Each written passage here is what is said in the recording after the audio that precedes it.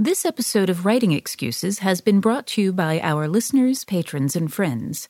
If you would like to learn how to support this podcast, visit www.patreon.com/writingexcuses. Season 16. Episode 16. This is Writing Excuses, Poetic Structure, Part 2. 15 minutes long. Because you're in a hurry. And we're not that smart.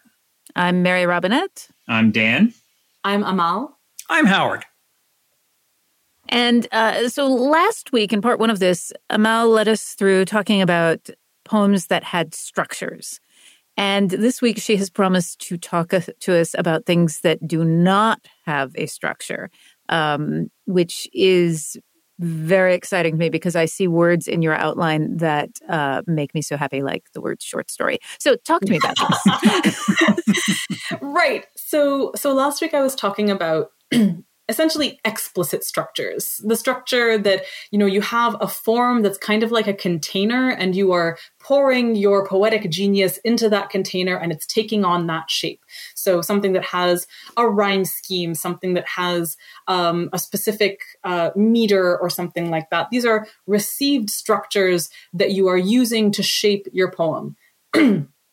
And they can be very useful and they can be paradoxically very liberating because once you have eliminated the need to kind of figure out the shape of the thing, sometimes it can be easier to just write a thing. But that said, there are tons of ways to structure poems that don't actually involve following a specific schematic for the poem. And that's what I want to talk about this week. So it's not so much that things don't have a structure, so much as that the structure is implicit instead of explicit. And that the structure is more of an organizing principle, more of a logic, than it is an actual schematic or blueprint for producing a poem, the way that we talked about memes last week. So I want to talk about this a little bit the way. So the thing that Mary Robinette was saying was exciting. To me, this is how I think about short stories a lot of the time. If I think to myself, I want to tell a story about someone who is experiencing a kind of fracturing of identity or something that is, breaking them up inside in some way. I might want to take that theme and reflect it in the form of the story. I might want to tell the story itself in fragments.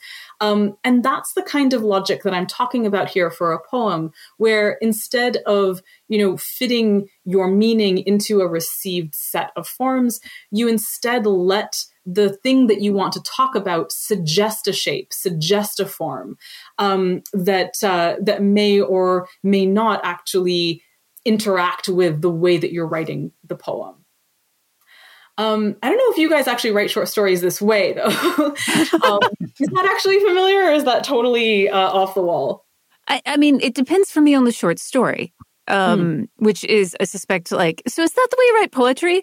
That it depends on the poem and the constraints and the mood of the moment. Yes. So sometimes I'm extremely structured with my stories, and sometimes I am much more explorational. Mm-hmm. And sometimes that you can take the form that one thing tends to have. I find that a lot of the time when we teach short stories or when we teach story structure, we end up reaching for the structure of other media. We might reach for, the 3-act structure of a film, or at least use it to kind of bounce different structures off of and stuff like that. And similarly, there are a couple of poems that I really want to share with people, not by reading them out on the podcast specifically, but perhaps in show notes. There's a poem by Sofia Samatar called Girl Hours, which is stunningly beautiful. I adore it completely. It's about Henrietta Swan Leavitt, who I'm sure Mary Robinette knows about. Yes. So about the fact that Girl Hours was a way of talking about the length of a project, essentially, because women were computers who were crunching numbers all the time. And so any kind of project that involved doing that was reckoned in girl hours. And so Samatar has written this tremendous poem about Henrietta Swan Leavitt and her life and her work. But the form that she's chosen to do that in is the form of a standard essay. So the way that an essay would have an introduction, a body, a conclusion, and notes, she has taken those elements of an essay and used them to structure this poem instead. But she's also turned it around. She's also made it backwards, which for reasons that are in the poem. It opens with notes that start in prose saying, in the 1870s, the Harvard College Observatory began to employ young women as human computers to record and analyze data. One of them, Henrietta Swan Leavitt, discovered a way to measure stellar distances using the pulsing of variable stars. Then it goes into the conclusion, and instead the shape of it is totally transformed. You were not the only deaf woman there. Annie Cannon, too, was hard of hearing. On the day of your death, she wrote, rainy day pouring at night. And then it just kind of goes on from there. It's this tremendous poem that I cannot enough recommend. But it takes as its structure something that is very much not a poem and then incorporates it into the poem to reflect on many of the themes that are present in the poem. I had a fun experience about a week ago, as of the time of this recording. Sandra and I sat down to watch a movie called Along with the Gods, which is a Korean film that's sort of a fantasy afterlife epic thing. And we were about 15 minutes in. It's subtitled, not dubbed. We were about 15 minutes in. I don't speak a word of Korean. We were about 15 minutes in when suddenly I realized, oh, wait a minute. None of the cadence of the voices tells me this. None of the subtitles tells me this. But this is about 15% comedy. And suddenly I had to rewrite in my head all of my receipts for lines of dialogue. And it completely changed my understanding of what was happening. And so this idea that that an implicit form can change the message, the person receiving the poem has to know the form. You have to have that piece. I'm not regretting my experience at all. It was great fun. But I love the idea that form is that important and that sometimes we rely on it without knowing it. So here's what I hope is a really great example of what you're talking about. And Amal, if I'm totally off base, just shut me up. But the TV show WandaVision is doing this and doing this brilliantly, because what they are trying to tell is a story about a woman who is searching for a family and trying to build and find a family. And so they are using these received forms of sitcom structure. And they're going throughout, every episode is a different kind of sitcom model from a different period of history, but they are very specifically doing detailed pastiche of family sitcoms like Bewitched and like Donna Reed's Show and Dick Van Dyke and Brady Bunch and all these things, because within that form, they are able to tell all of these extra facets of family life and what is perceived as normal, what we expect to have because we've seen it on TV.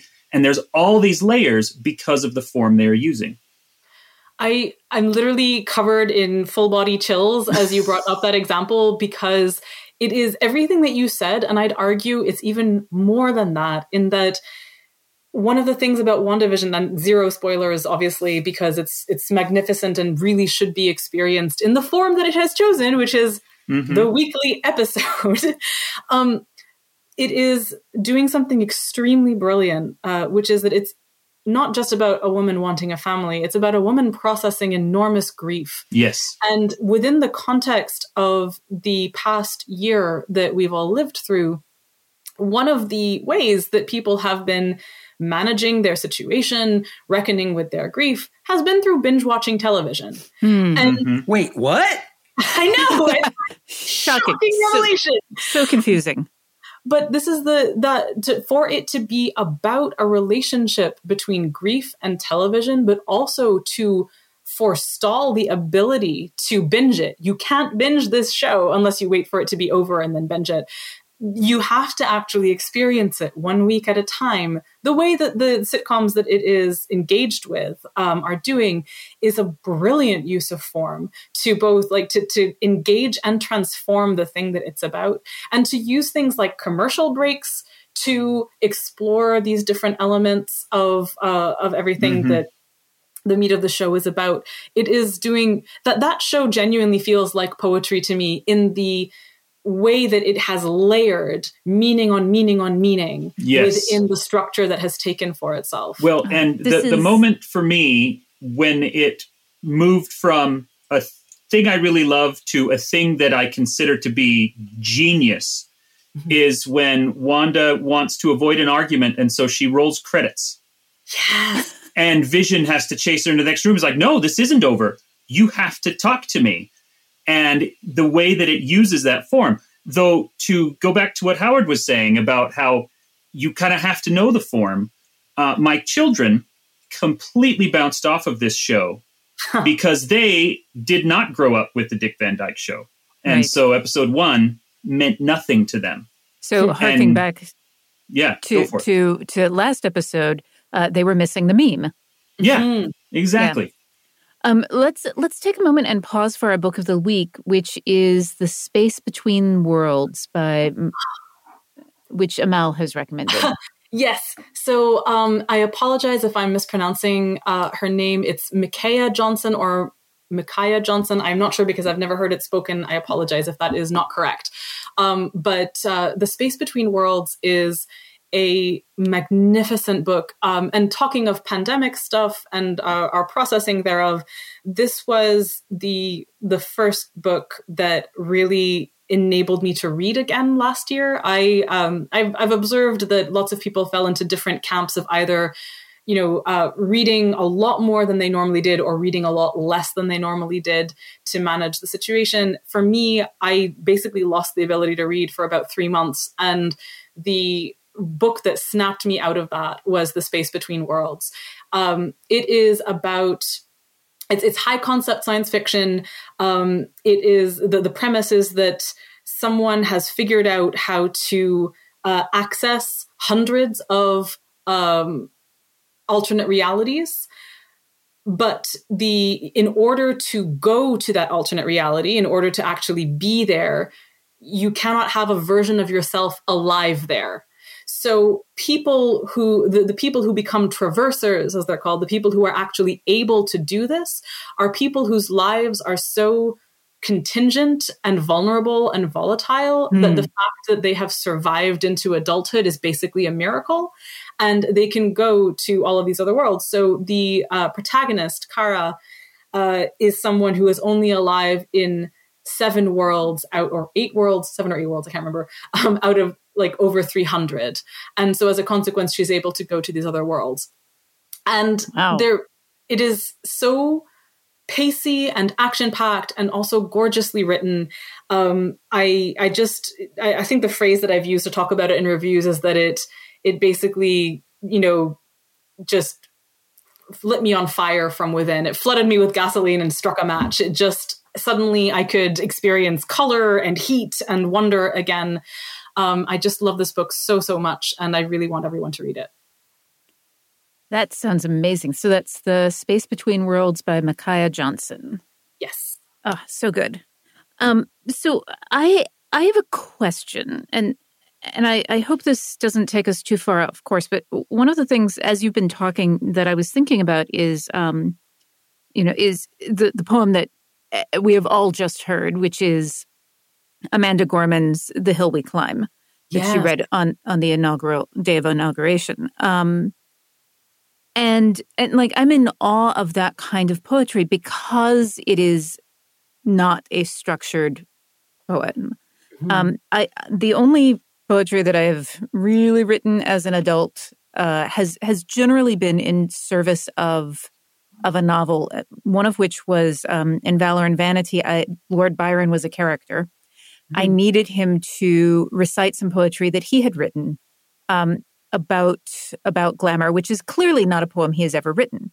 So to do that, I took one of his poems and I used that as my structural template. I understand how to do that. I understand how to interrogate the text and figure out why he was placing the line breaks where he placed them, why he was, I understand how to do that. I don't understand when we're looking at this implicit form with poetry, how to articulate and go after the structural goals of the language. So when we're talking about this implicit structure, like what am I doing?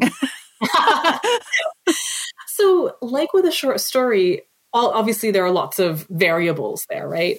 But I love what you're describing about what you did with a Byron poem, because can I ask, how did you choose the Byron poem that you chose?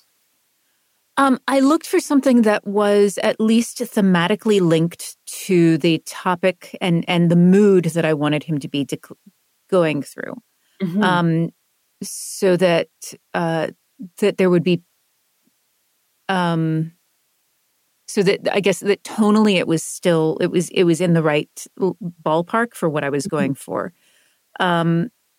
And I wanted to be able to kind of retain as much of the original structure as I could. But I looked at a lot of Byron poems. But that was mostly what I was looking at was the emotional tone. Right. So similarly, I think that when you want to be writing something that is following, again, like a certain organizational principle, there's going to be a certain amount of chicken and egg in terms of, figuring out what poem you want to write on this theme versus what theme this structure suggests and stuff like that. There's some back and forth there. But in terms of like, how do you do it? So specifically like with unstructured things. Yeah. Yeah, exactly. Yeah.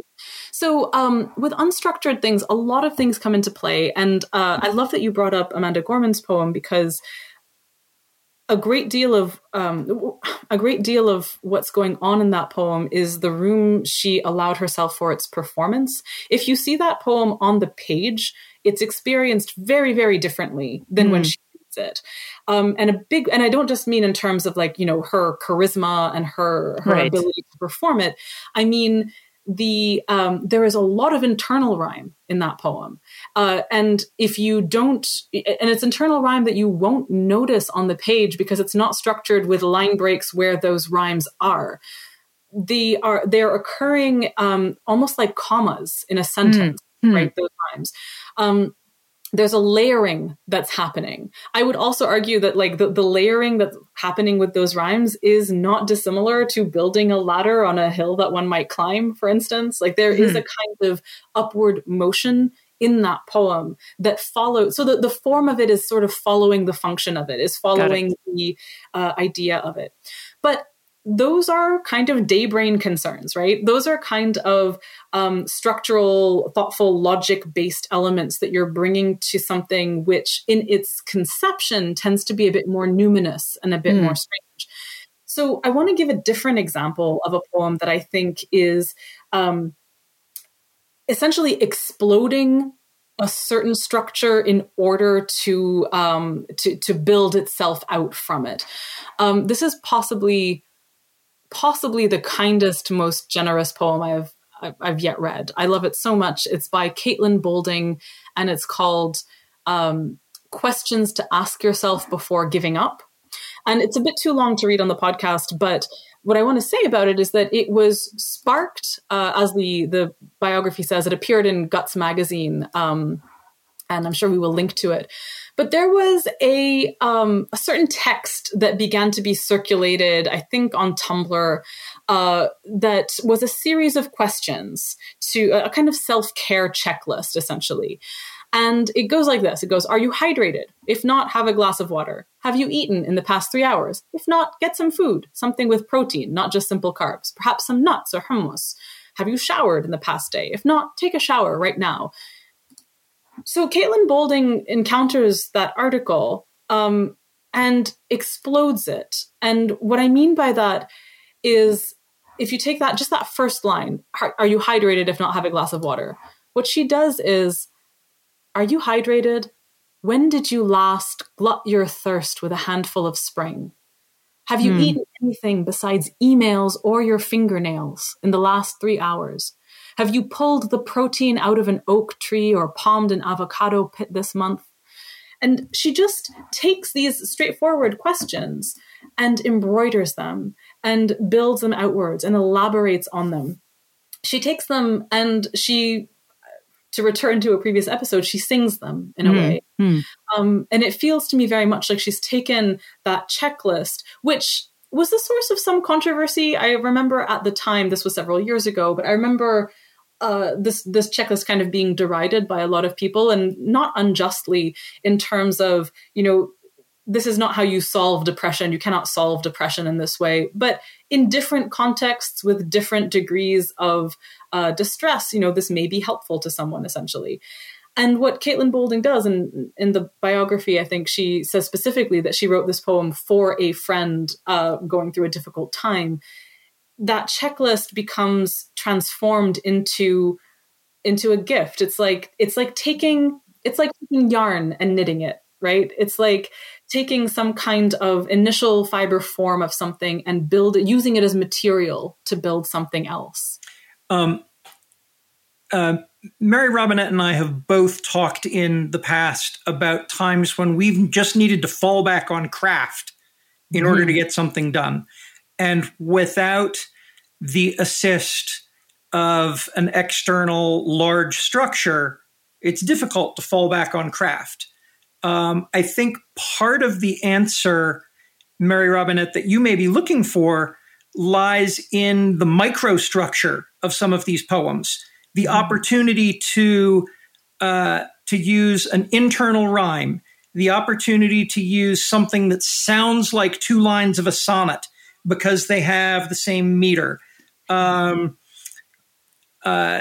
I listened to the Hill We Climb at the inauguration, I kept hearing chunks of forms in the presentation, and that's not to say that's how it was composed. But I think with a lot of these formless, or with absent an outlining form poems, you will find lots of these little forms on the inside. And so, as I've done with for myself when I'm trying to write humor, coming up with a list of tools, things that I know how to do. Oh, I know how to say Teenage Mutant Ninja Turtles with Wikipedia titles. Right. I know how to do all of these things. You make a list of these tools and you set it in front of you, and then you take your topic, and now you might have the pieces you need to fall back on craft and write a formless poem that is borrowing from a dozen different forms at once. Well, this is actually, you've hit on a much more succinct way, I think, of talking about like, how do you do the poem that has a non-traditional form? And it's basically that you invent a form for it. You can, I'm reminded here, Shweta Narayan, who I have mentioned before, has a stunning poem called The Bone Harp Sings 9 Moods. And to write that poem, what they did was they took a fairy tale, which is like the Bonnie Swans or the Cruel Sister. It's the tale type where one sister murders another because of some jerk. But anyway, took that basic story template and took the fact that there is a harp in that story and thought, what if I transported that story not from a European setting, but like transposed it into an Indian setting via the medium of Carnatic music? So what Shweta ended up doing was structuring the poem in 9 sections to reflect different ragas, essentially, like different musical modes in Carnatic music, and had each one title the section. And then within each of those sections has a very free verse engagement with the meat of the story of that fairy tale, essentially, that they were retelling. But it's structured within this totally other context now of ragas and of the different moods that a different raga refers to. And as a consequence, you've got this like multi-vocal poem that isn't in a strictly speaking recognizable form, but is very, very structured, nevertheless, very, very formed. This is all incredibly interesting. I've let us run long because of all of like I just want you to keep unpacking things, but I know that we have homework and we have 2 more episodes in this topic. So and your homework I think is going to give us some exercises to actually try and take some stuff out for a spin. So will you tell us? Absolutely. So today's exercise involves basically writing a poem inspired by the thing you've chosen to structure it. And I want to make this easier. I'm going to use the medium of the numbered list. Okay. So I want you to take a numbered list of things and use that numbered list to write a poem inspired by the list and also organized according to that list. And if that seems complicated, let me unpack it.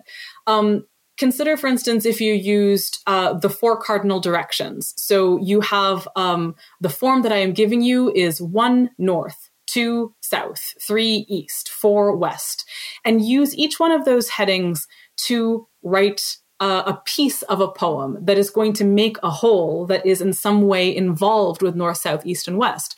But once you have those 4 directions, you can apply them to whatever you want. Do you want to make it relevant to a map, to some geography? Do you want to make it relevant to the body with like north as the head and south as the feet? Do you want to make it be about a compass? So having that numbered list of 4 things should be a springboard for you to then write a poem about something related to that list. Some other examples can include the elements, 4 or 5, depending according to whichever tradition you choose. The periodic table might be slightly too long for your purposes, or the 3 laws of thermodynamics, or the neighborhoods in a city, or anything else that you make up. It just has to be a numbered list where each number is the heading to a different section. This is great. Thank you so much, Mel. This has been Writing Excuses. You're out of excuses. Now go write. Writing Excuses is a Dragonsteel production, jointly hosted by Brandon Sanderson, Dan Wells, Mary Robinette Kowal, and Howard Taylor. This episode was mastered by Alex Jackson. If you aren't familiar with Locus Magazine, they're a long-standing and respected website, magazine, archive, and resource for science fiction, fantasy, and horror. Basically, they're the industry magazine for our genre. They also run the annual Locus Awards, a top-tier award that recognizes new, diverse, and excellent voices in speculative fiction. They tell the storyteller's stories through author interviews, book reviews, curated reading lists, international industry news, obituaries, and more. Locus has meant a lot to me, both personally and professionally. In my career, I've been interviewed by them, and I've also turned to them as a source of understanding who is involved in the industry. Locus is holding their annual fundraising drive to keep their doors open, lights on, and future bright. I'll be contributing to their crowdfunding campaign by donating a cut scene, some original art, and a couple of other things like, do you want to do a one-on-one chat with me? So join me in supporting Locus.